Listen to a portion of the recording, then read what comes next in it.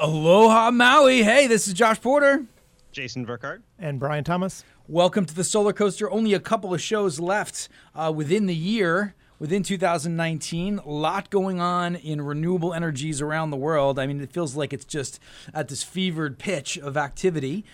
We got all kinds of great stuff in this show today, episode number 136. We are going to get a follow-up call-in with CarrollAnn Barrows regarding community involvement and deciding about where we put all these solar systems. What do you guys say? Yeah, I'm looking forward to it. Absolutely. Yeah, indeed, as Jay said, because we kind of didn't have enough time to have her elaborate too much, but yeah, this will be our second chance. You know, and ironically, I don't know if it's ironic or not, but certainly a lot of wild stuff happening in the world. Elon Musk, and we're going to get into this news and events, is talking about taking care of the entire country's solar needs in Arizona. Bill Gates is saying, no, you're a dodo. You got to do it with nuclear. How do you say nuclear?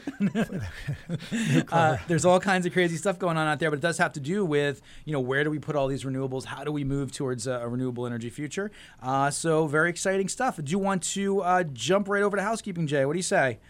Yeah, let's get the show moving. All right, folks. This is the Solar Coaster. We are a renewable energy themed talk show right here in lovely Maui County. It can be found Fridays at 1:05 p.m. on Kauai 1110 AM. Also some FM stations. 96.7 FM Central, 96.5 FM Westside, 98.7 FM Upcountry. www.solar-coaster.com is where you can get all our previous shows. So if you're not familiar with what we're talking about right now, because it's kind of part two of a larger conversation, where we're going to put all our energy generation in the islands, go to the website and look up our most recent podcast. Everything's all up there. You can also catch us streaming, listen live if you're out of the broadcast area, and of course get on our mailing list or submit questions. It is a call-in show. 242-7800 is the call-in line. Again, that's 242-7800. But if you want to send us a question and you don't want to call, certainly go to the website and fill out the little mailing list /question form at the bottom of every single page. Podcasts, iTunes, Stitcher, TuneIn also all carry the show Solar Coaster. You can say things like, hey, Alexa, play me the Solar Coaster podcast, and it'll do it. And I hope that I screwed that up enough that it didn't automatically cut us off. Okay. And iHeart, TuneIn, a few others, they've all picked it up. So you can pretty much get us everywhere. All right, and we got some great sponsors that have kept the Solar Coaster on the tracks. Fairwinds Wealth Management, thank you, Mr. Brian Thomas. You're welcome. We're going to hear more from him shortly. Sundrum Solar and Pantech Design. We also have a new sponsor, which I'm going to announce right now, starting next week. Very excited about filling out our local sponsorship section with EnduroShield, which is a really cool company, and not just EnduroShield, but also Perfectly Clear Glass, which is with Gary Dolberg. Gary Dolberg is a really interesting character. We got to meet him. We had him on the show a couple of months ago, and we learned all about this technology that creates all these benefits for not only like glass resurfacing, but also putting on solar panels, which is a new area for this. And very exciting tech. I think it's so neat that we have these different types of technologies that are all leading us to this kind of, this future of where we're going to be able to do better with renewable energies. We're going to do some cool stuff with this, with EnduroShield and with Perfectly Clear.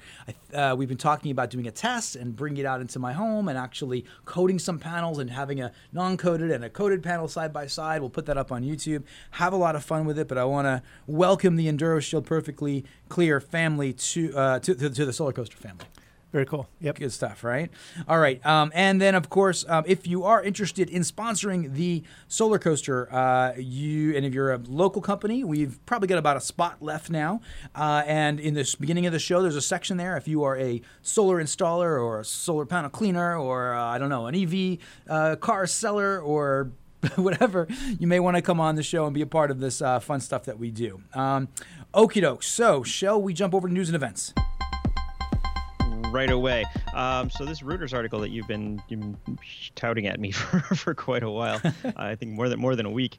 China's solar exports have hit 58 gigawatt in the first 3 quarters of 2019. That's a lot of power. We're gonna remember about 1 gigawatt is approximately one nuclear power plant.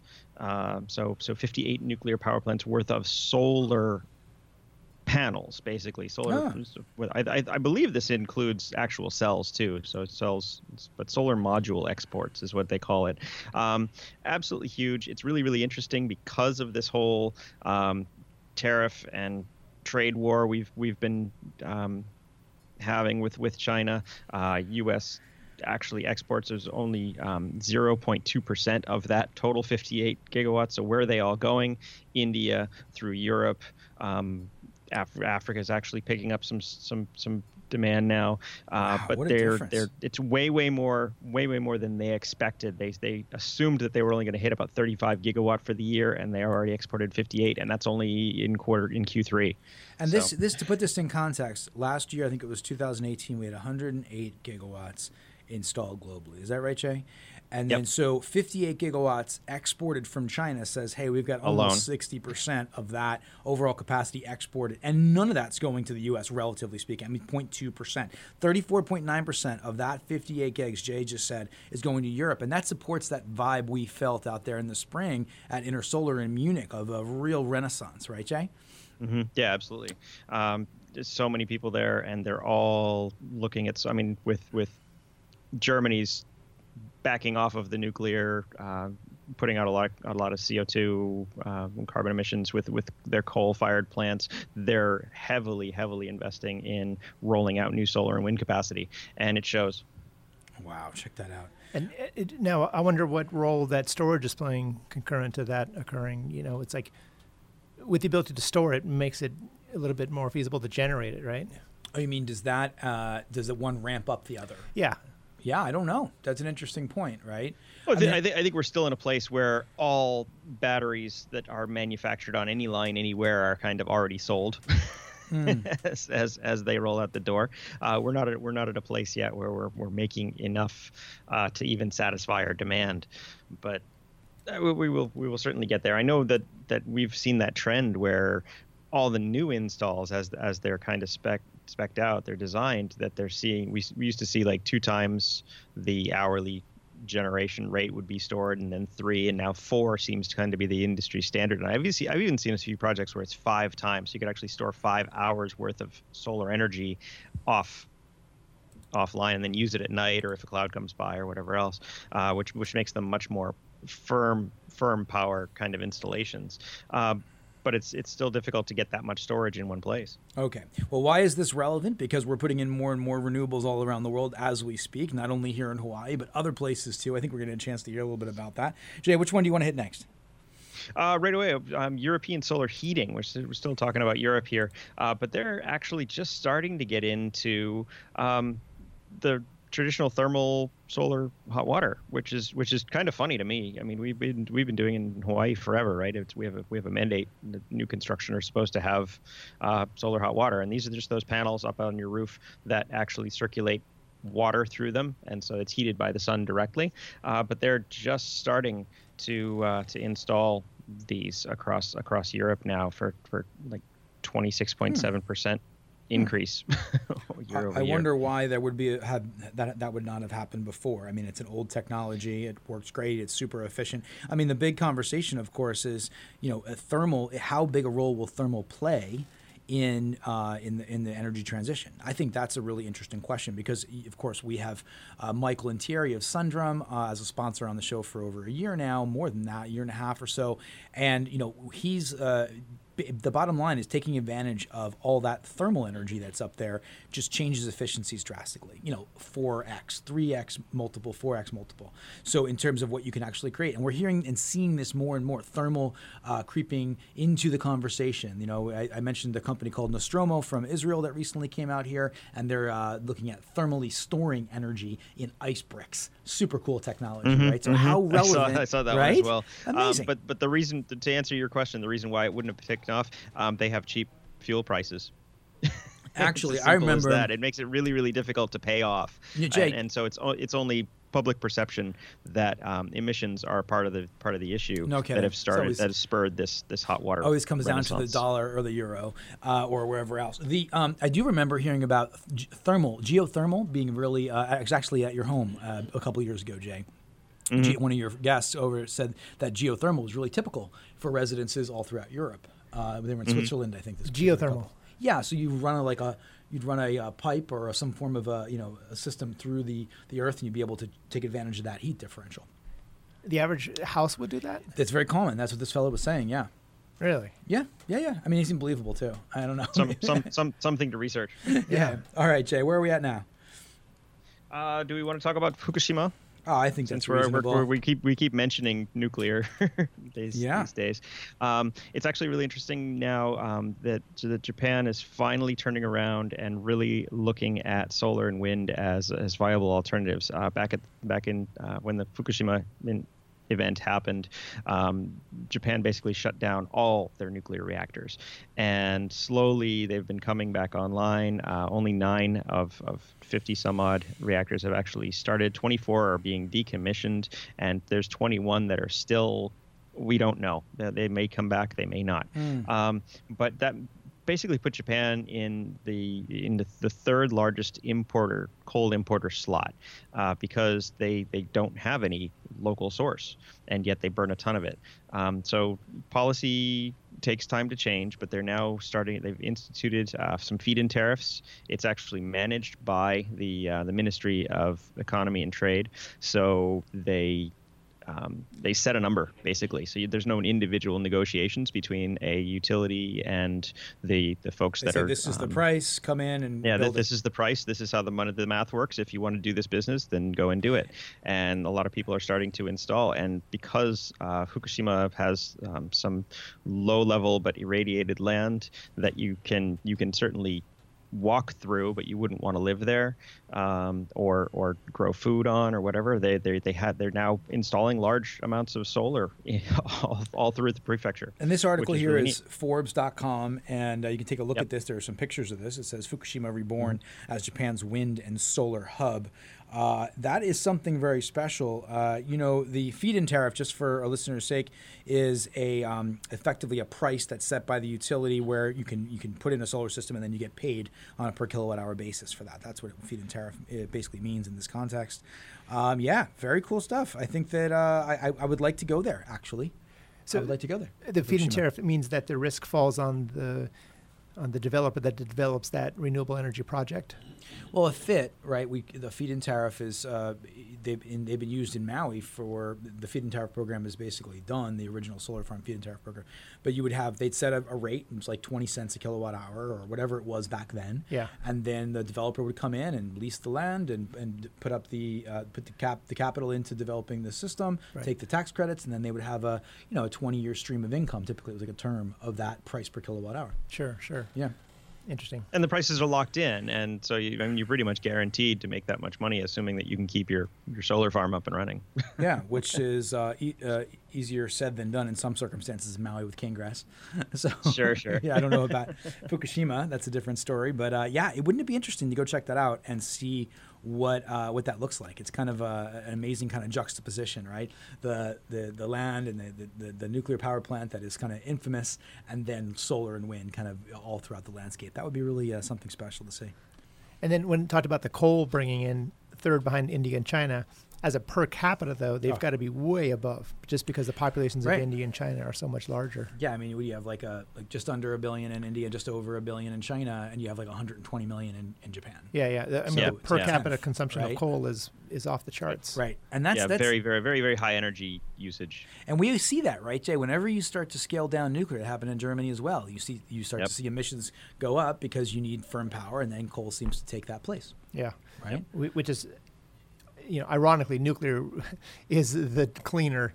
There's a lot. There's literally a little bit of a fight going on between, or an argument or a discussion going on in Twitter between Bill Gates and Elon Musk right now. Elon Musk is saying, hey, we can put in, we're going to learn about this in a second, a whole bunch of panels in Arizona and then just put in the distribution architecture and then power the entire United States. And Gates is like, no way. And Musk is like, just do the math, dummy. I mean, it's like that kind of language. It's pretty cool. So is it nuclear or is it big solar? Do we want to talk about that right now? Let's just go right into it. I'm dying to talk about it. So that's fine. Originally, I've seen that little graphic that Musk is circulating for years. He drew that up ages ago. So this is how much solar it takes to power the energy need of the entire United States. And it's a little tiny blue square in like New Mexico or something. I mean, obviously you can see it on a map, but it is deceptively small, right? So it's 100. What is it? 100 miles by 100 miles square. I think is the number. And that doesn't sound like miles, a lot. Yeah. It doesn't sound like a lot, but if you actually go back and look at it, it's basically the all the solar that we have produced as a society actually can only cover like 10 miles square. So all the solar panels you see all over the place, we really haven't manufactured that many globally, which is crazy. We are ramping now. It's going to be much more, just like that 58 gigawatt number that I just quoted from coming out of China. We are certainly ramping, but we have never produced that many panels anywhere. Right. Yeah, and then but go ahead, Jay. No, well, so this is my thing. So this morning I was going through and was trying to figure out precisely how dangerous nuclear really is. And there's a lovely list of basically, they call them incidents, but I would say accidents, 29 nuclear accidents all the way back to 1957, including everything from Chernobyl to the initial research facilities, nuclear submarines, and even radiotherapy accidents at hospitals where they overdosed someone, all included in this list. So the entire list of nuclear related problems that we've created and deaths that we've caused. So there's only been 52 in the last 30 years, because Chernobyl is 33 years back now. But even if we want to include Chernobyl, that Chernobyl was just like kind of divisive, right? The Greenpeace came out and said there was about 200 to 600,000. There was one unproven Russian publication that says it was 980,000. But let's use that worst case number. What? People affected, deaths caused by the Chernobyl accident, which I think is really just. Yeah, it was really that, but that's it. It was completely unproven. There's an absurdly high number. No one was able to verify it at all. But for the sake of argument, let's use that worst case number. Okay, so that comes out to 54,722 people per year. Before you go there, I know where you're going with this, but what is the actual number? What is the actual number? We don't know. That's the thing. It's disputed. Okay. And so I just found the highest number I possibly could, and that was this Russian publication that says it's almost 1 million people over the 18-year span. Okay. But even let's say it's that. So it works out to 54,722 people per year over the 18-year period. If we work that out, add in the 52 that we do know of that are verified since then. Fukushima actually did not cause any direct radiation deaths, although I think 6 emergency workers died from various issues, and none of them were proved to be radiation. But if we divide that into over the 33 years, it's 29,850 deaths per year over the past 33 years from any nuclear-rated thing. Then I went over to World Health Organization. They have reports all over the place, but the 2010 one was the most recent one I could get. And in 2010, the World Health Organization reports that outdoor air pollution caused 3.2 million deaths. Per year. And that includes 223,000 from lung cancer alone. So that's 223,000 lung cancer deaths to 29,850 deaths from nuclear. So it's an order of magnitude 10 times. Right. Just caused by pollution. Right, and that number though that you described for Chernobyl is like I don't know 100x over what I've ever heard before. Right. That's using the worst case numbers. Right. So the real comparison is probably much worse, much better. So but nuclear, and this is still, we're talking about really old nuclear technology. Chernobyl was an old reactor already, 60s designs, right? And our technology has moved past that. We talked about SMRs, we've talked about the thorium reactors, talked about liquid salt, all these past shows. We've really learned that nuclear can be managed safely. It's the issue that it has this unbelievably bad perception problem. Again, our call-in number is 242-7800. If anybody wants to come in and call in and talk about this, we'd certainly love to hear other points of view. 242-7800. And our technology has been used to build nuclear outside of the U.S., and we haven't built a plant in like 30 years or so, right? But it's the United States technology that's France is a huge user of Westinghouse and GE originally, Huge. and then it's out being, France has got like some massive percentage of their energy coming from nuclear. And they're extremely proud of it when they plug in their electric vehicles. So this is the greenest car you're going to be in.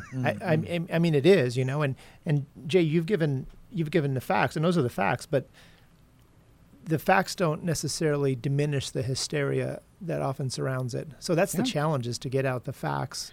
What I find interesting, Brian, is that you have these two. I mean, we've been having this debate for maybe about a year now, even on the show, because we were at ITER in the south of France, which is the fusion project. Yeah. By the way, we've got a couple of great shows scheduled with some of those physicists coming up in the next month, probably. Stephen Ligo is one of the head physicists at ITER, and that with some of our footage and our actual audio from inside the reactor, we're going to do a show on that, which is amazing. That is amazing. So we've been kind of neck deep in all of this, and of course we had, like Jay mentioned, the SMR guys from Canada but now we're seeing Elon Musk and Bill Gates saying there are two different approaches. They believe wholeheartedly. These are two really smart guys. Yeah. We all tend to look for that old wise man. It's very hard to find the old wise men. These aren't, they don't have gray beards like Gandalf or anything, but I mean, they are both, very respected, brilliant leaders in technology, and they're saying two different things. I find that amazing. Yeah. It's cool when billionaires square off. Not just because they're rich,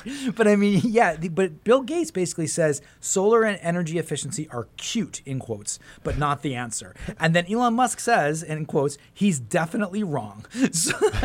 Solar power is a gigawatt per square kilometer. All you need is 100 by 100 mile patch, which Jay just said, in a deserted corner of Arizona, Texas or Utah or anywhere to more than power the entire USA. This analysis goes through the calcs, and he has a link there of the actual calculations. So you can check it out. So this is on, was that Forbes, Jay, that article? Yep. Yeah, it's pretty much everywhere. Popular Mechanics has picked it up. PV Magazine picked it up. Forbes picked it up. I mean, it's the battle of the week. and what you talked about, Jay, is important too. The capacity to make the cells. It's a moot point if you can't make the cells, right? And so to the degree that Elon says would offer. So and of course realize both sides have vested interest. I know Bill Gates has some SMR. Nuclear investments. TerraPower, and right. It's not actually SMR. It's traditional scale nuclear power that he was working on with China. Some of the tariffs and some of the relationship between China and the U.S. actually got in the way of him deploying some of those systems this year or last year. Yeah, and of course the Tesla purchase of Solar City. So they're both talking their book, Right. So, right. But let the facts present themselves. Well, what encourages me is that there must both be strong arguments. It's not like one is completely clearly wrong. If you have these two guys that are used to, steering this type of level of thing, and they're both saying, yeah, this is possible on these two levels. 500 gigawatts would be the size of the system to power the United States. The country's annual electricity consumption rate, if anyone was wondering, was 425 gigawatts in 2013. There you go. So if the three of us get together and challenge those two and say, what metrics can we sort of hash out to figure out which of these two is going to, let's just say they're mutually exclusive, right? Mm-hmm.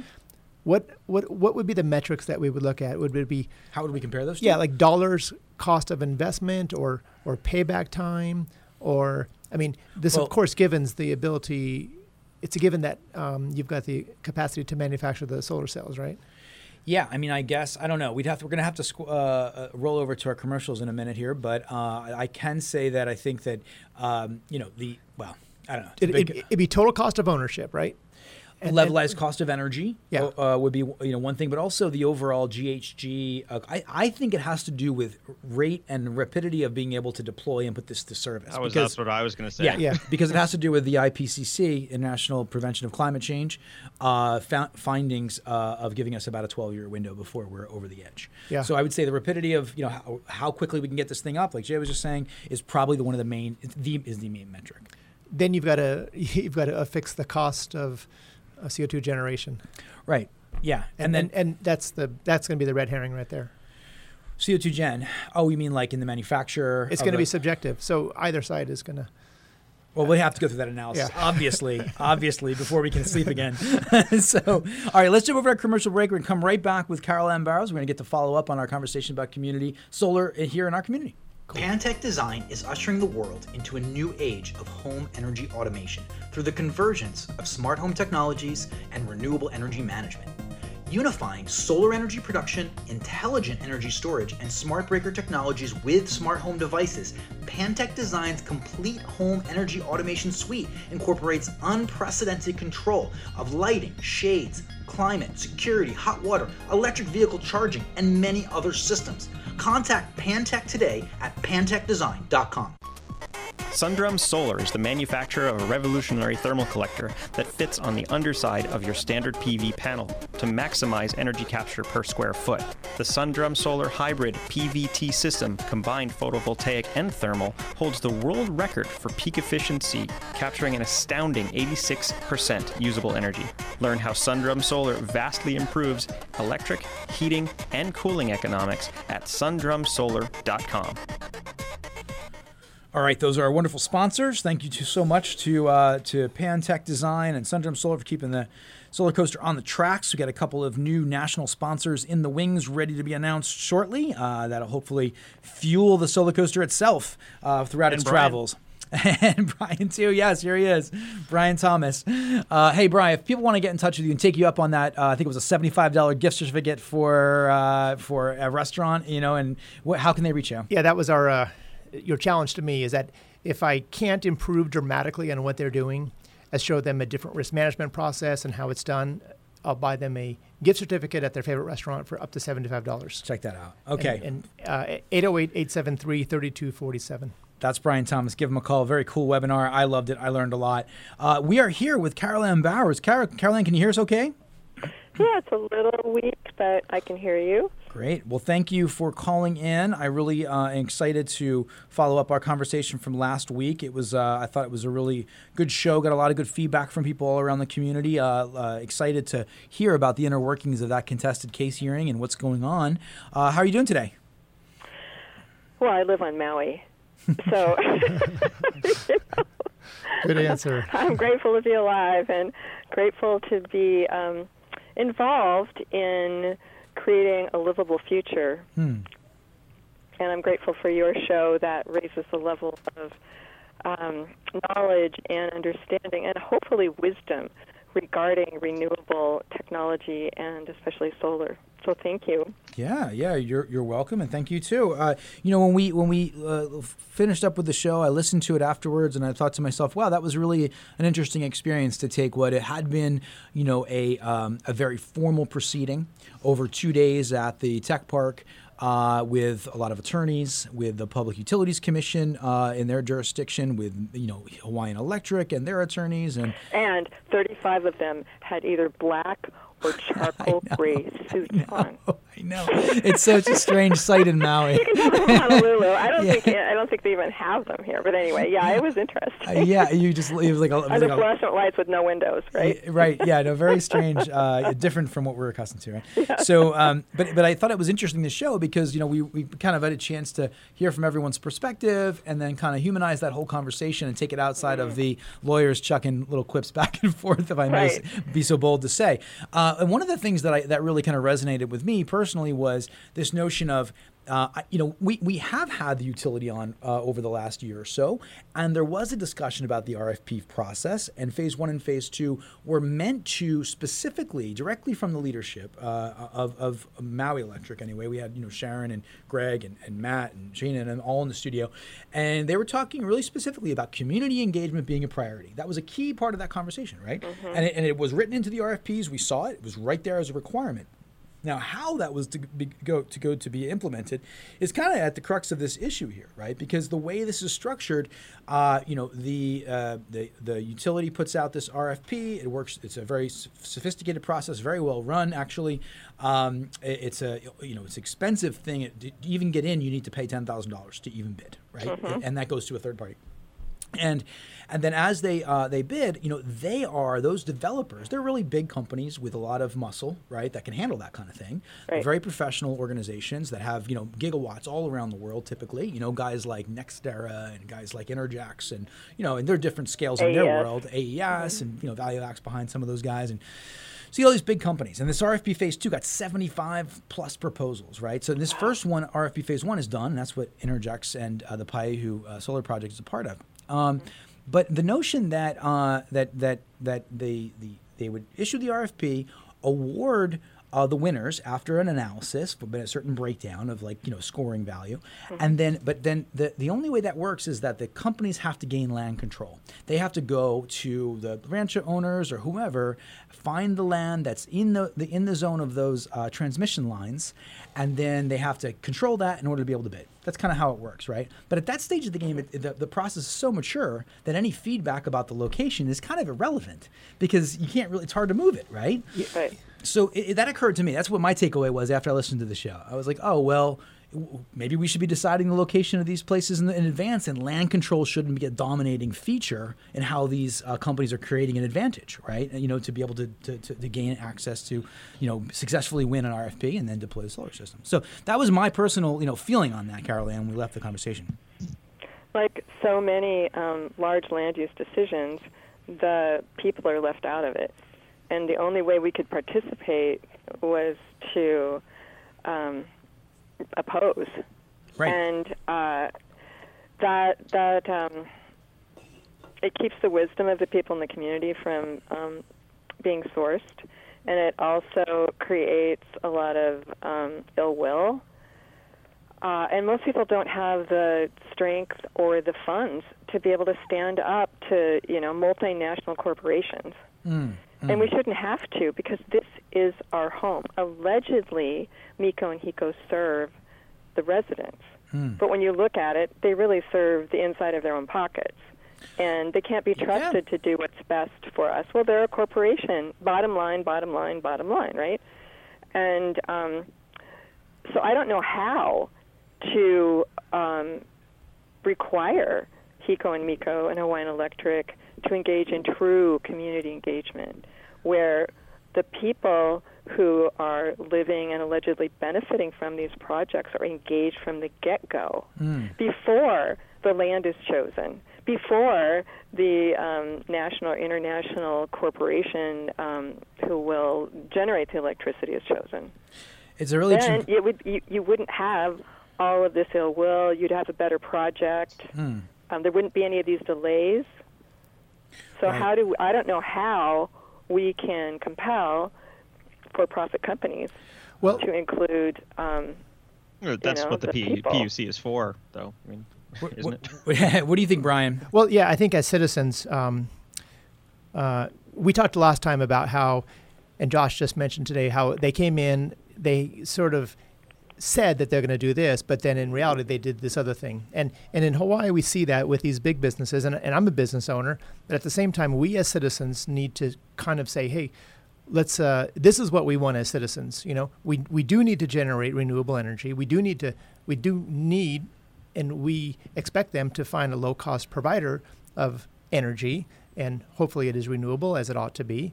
But it's like we should expect them to do not just what they say, but do as they're supposed to do. Because they say, I've seen it before, they say, okay, we're going to do this, this, this, and then reality comes in and say, no, we picked the spot already.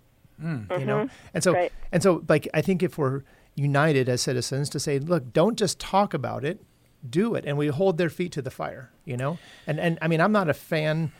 I've seen. I'm not in the solar business, so I don't have to kowtow to Hawaiian Electric. And we talked about the Jeffrey Ubben letter, and he's calling for leadership changes at the top. And this is at the top, right? All the frontline people that we deal with as citizens. I mean, they're great, and the people that I deal with at Hawaiian Electric, they're great. But at the top, that's where the leadership needs to change, and not just dismiss the citizens' concerns, because ultimately it makes it cheaper for them to do it right at the start. Exactly. Yeah. We were called detractors by Miko in legal documents. That's always we were called detractors. Language is always really interesting. Right. Well, to look our at. attorney actually took the person who wrote that document to task during the hearings. A detractor. That That's interesting. we're raters, we're customers. But when we're not treated like customers, I realize we are treated as a resource. Yeah, because Miko and Hiko their goal is to increase their profits and to grow. Well, and that is their goal. And we are a resource to mine for their goals. So that's not the best attitude to have when you're choosing where to place large solar installations on a little tiny island in the middle of the Pacific. Right, and the PUC can come in too, and maybe be an arbiter of trying to figure out how to balance these things. And then, last time they can require we could petition them to require these companies to have true on the ground before RFPs community engagement to help so that we can be involved. Right, get the sequence of events proper from the get-go. Right, because so I didn't know anything about solar business, nothing, right? And I just stepped through the looking glass and I learned really fast. So I didn't know what a PUC was or a PPA or any of that. And most people don't, and they don't want to know about it either, right? Right. And so how can that's unfortunate. That's why we do the show. I thought Jay might bring that in. Jay goes, "Oh, that's unfortunate. That's why we do the show." I've heard that. Most people never want to know about this stuff, right? But they might go to a small community meeting, regarding where we should put something that is huge and ugly. Jay, what say you, Jay? I very much see the point that when you're so far down the road, when these projects are announced, that it's really, really difficult to change, and the only option you do have is just to stand up and say, hey, wait a minute, not there. I do have a different kind of question. Do you have first of all, they've set it back. If they set it back further, would that be acceptable? And then a different question, I'll let you think about this one for a while, and I'll ask for the answer at the end of the show, is would you consider having a nuclear installation on Maui? That's such a fun question. The first question is, initially we were, just move it further south a bit, right? Like over by Wailea 670.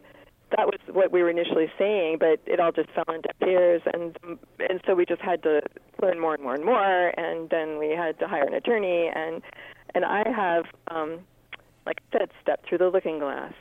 And now what I want, if I have the magic wand, is that no more land will be harmed in the process of us figuring out how to generate enough electricity for our needs.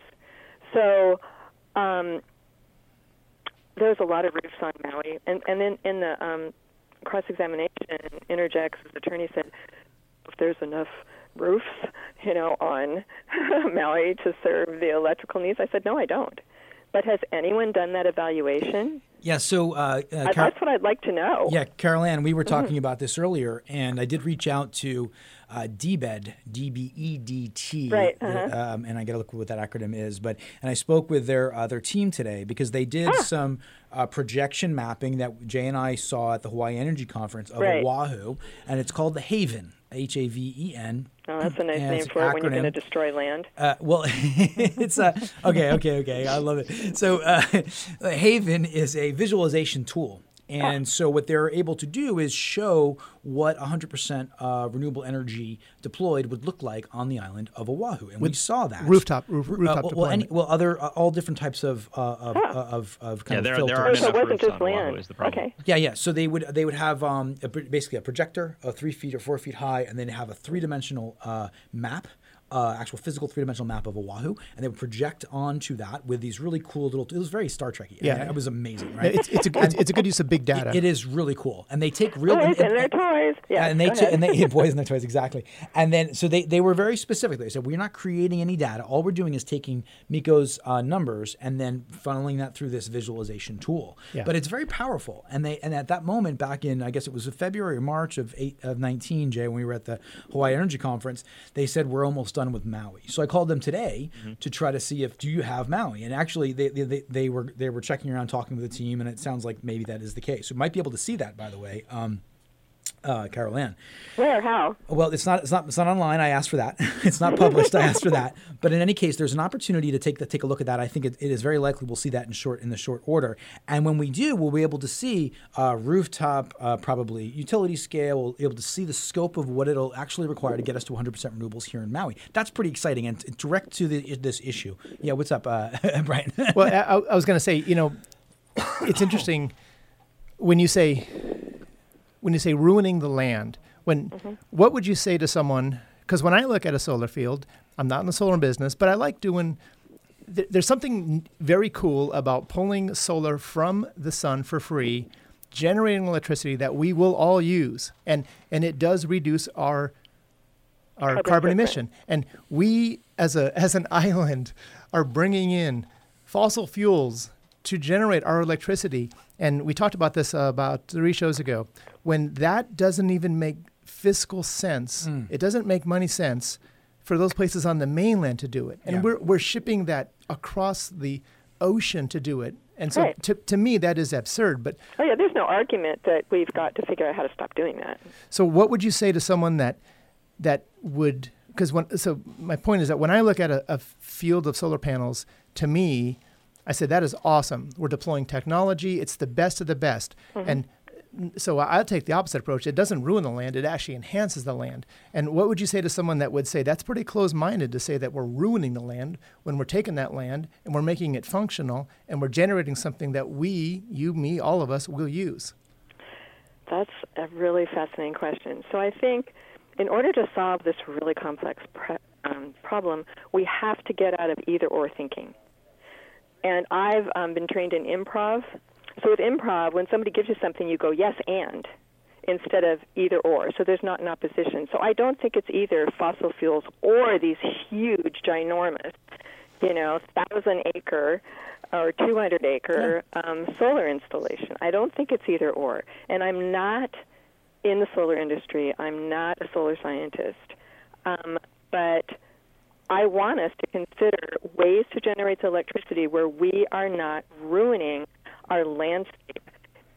If all these renewable energy projects are, built in the next 5 years, instead of feeling like we are animals, human beings that are connected to this beautiful land, we will have an identity of ourselves as consumers in an industrial sea matters. And it harms the land. It harms the air. It harms the climate to put in these huge solar arrays. It's not a benign act. And maybe it's less harmful to the whole planet than fossil fuels, but there's still harm to our island that can't be ignored. So I'm not closed-minded. I'm extremely open-minded. And I'm curious about how we can meet our needs without harming our landscapes or our farmland, our agricultural land. Yeah. There's this, there are these windmills now that aren't very tall, and they don't have many blades, and they just quiver, and they generate electricity. Like put one of those in everybody's yard, right? I mean, that doesn't harm our landscape, harm our agricultural land. That doesn't give us a sense of being in an industrial landscape. If I may, so thank you for that. That's a pretty thorough answer there, and I appreciate it very much. Yep. I've reached out to some Hawaiian elders to try to understand what the perspective might be from this community. And it was interesting because as a kind of solar guy that's on the solar train, that's just kind of thinking, let's get this thing done. And then also hearing the nuclear conversation going, whoa, wait a second. That's Josh's world, right? It's kind of like, it's not, I don't usually have the point of, I'm not usually in a conversation of, is it the right thing to do? It's usually the, let's get it out as soon as possible type of, momentum that's in my world. And, but as I sat down with this particular fellow, and I hope to get him on the air one day, I won't mention his name now until he, suggests that he'd like to come on. But, he basically said, hey, we should take pause and think about how this impacts our community. And not just, and the thing that it struck me, it really just blew my mind. He said, we're talking about renewable energy, renewable resources, right? And this word resource, and actually, CarrollAnn, you echoed this in a conversation today with me. Resources. Is it a resource? And he discussed it as if it were, part of us and our ancestors. The land, the wind, the sun, I guess geothermal, wave, tidal, all of this is part of us as this kind of our ancestors, as well.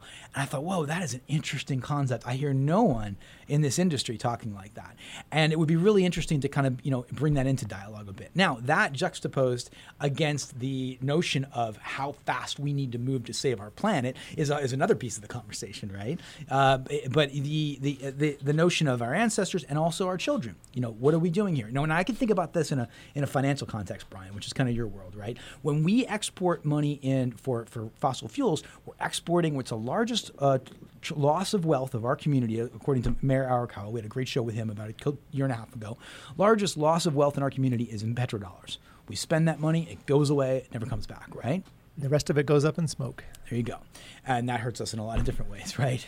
So now if we just replace that system with kilowatt hour dollars and we send all that money away to another place, then that's another impact in our community. It's not actually great, right? It would be better if we could handle more and more of this locally, right? I mean, you're a money man. Maybe we could find ways to finance these systems locally. Is that possible? Well, of course. The wind systems are financed locally.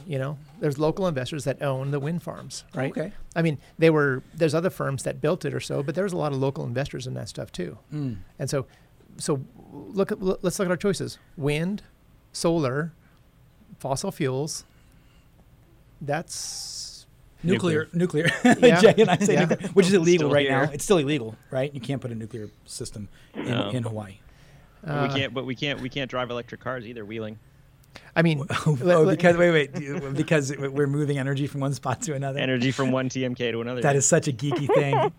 But technically, you'd have to plug your phone in and then pay for that use of that energy to get busted for wheeling with your car. And you've got to bring a realistic aspect to it, because if you're having trouble putting in solar farms, you're going to have a little bit more trouble, exponentially more so, to put in nuclear, or even just to engage in conversation, despite the facts that Jay talked about, right? How it's so much safer and in a pollution sense and everything else. So, it's like so. CarrollAnn, I guess the question is, given that we will consume electricity, and let's just say Maui Electric builds it in a place that is agreeable to you, even though you said that you didn't want it because technology is advancing. But what do you think is the best way to generate electricity, knowing that we need to do something? Well, I can just tell you what I hope for, because I don't have the technical knowledge to be able to speak about how to generate enough electricity. I don't know how much certain things generate. I really don't. I don't know what the need is. I don't know what the holding capacity is for our roofs. I don't know any of that. Right. But I think we need to explore more, and not just say, okay, we're going to put in wind farms, and we're not going to call them farms, wind installation and these huge solar installations, and that seems to be what's happening here, And I know there's other ways, because I've read little bits, people have talked to me, and I just think we need to open our minds and be curious. Hey, CarrollAnn? And there's no rush either. There's no hurry. We don't need to hurry. We have time. Well, I think the time issue is a debate. I mean, in terms of the policy, there's time within that policy to reach certain milestones. It's 25 years. Well, yeah, but there are milestones within that policy itself that require us to hit certain percentages every 5 or 10 years. Those right? are the Even so. Those are the state of Hawaii renewable. Yeah. I mean, those are, and MECO, in their defense. It's meant to keep us on track so that we don't immediately, in the last year, have to build a whole bunch of stuff and simply can't, because it's just impossible. But then there's another timeline, which is what's happening with the Earth, and what's our responsibility as a community that we're the first state to have a 100% RPS. What if we don't succeed in that? Will that affect the way other states will go after this goal? I mean, we're setting precedent here. But one thing I do want to bring up, CarrollAnn, because I know you had expressed interest in this. Hawaii Public Radio on November 25th, 2019 has an article. It's online right now. Online map identifies contaminated land with potential for renewable energy development. And you can check that out at hawaiipublicradio.org. And if you just Google it, it'll pop right up. And then you click on a link, and it literally takes you to a dynamic map where you can see in our own community here in Maui as well, all throughout the state of Hawaii, contaminated lands. And where that may be a good starting point to where we could maybe consider having consensus. Yeah. Yes, and What are you doing? I'm starting to have conversations with the executive director of Life of the Land, Curtis. Mr. Henry Curtis. Yeah. And he said that they don't talk, in Life of the Land, they don't talk about renewable energy. They talk about low climate impact. That renewable energy, he said, includes cutting down trees and burning them. Oh, yeah. There's that renewable energy is the wrong term to be using. He also, and I didn't understand this, but I can send you the email, Josh, that the being 100% renewable by 2045 was a total miscalculation on the part of the governor's office. And I don't pretend to understand what that means. I just received the email yesterday. It was a miscalculation, meaning it wasn't achievable, or it was too ambitious? I don't understand what he said. Well, let's get Henry Curtis but on. I just, hardly anything of value is created in a hurry. And I would ask us to slow down a little bit and listen to the elders, listen to the land, listen to the people, and not just rush ahead and cover our landscapes with solar and wind installations.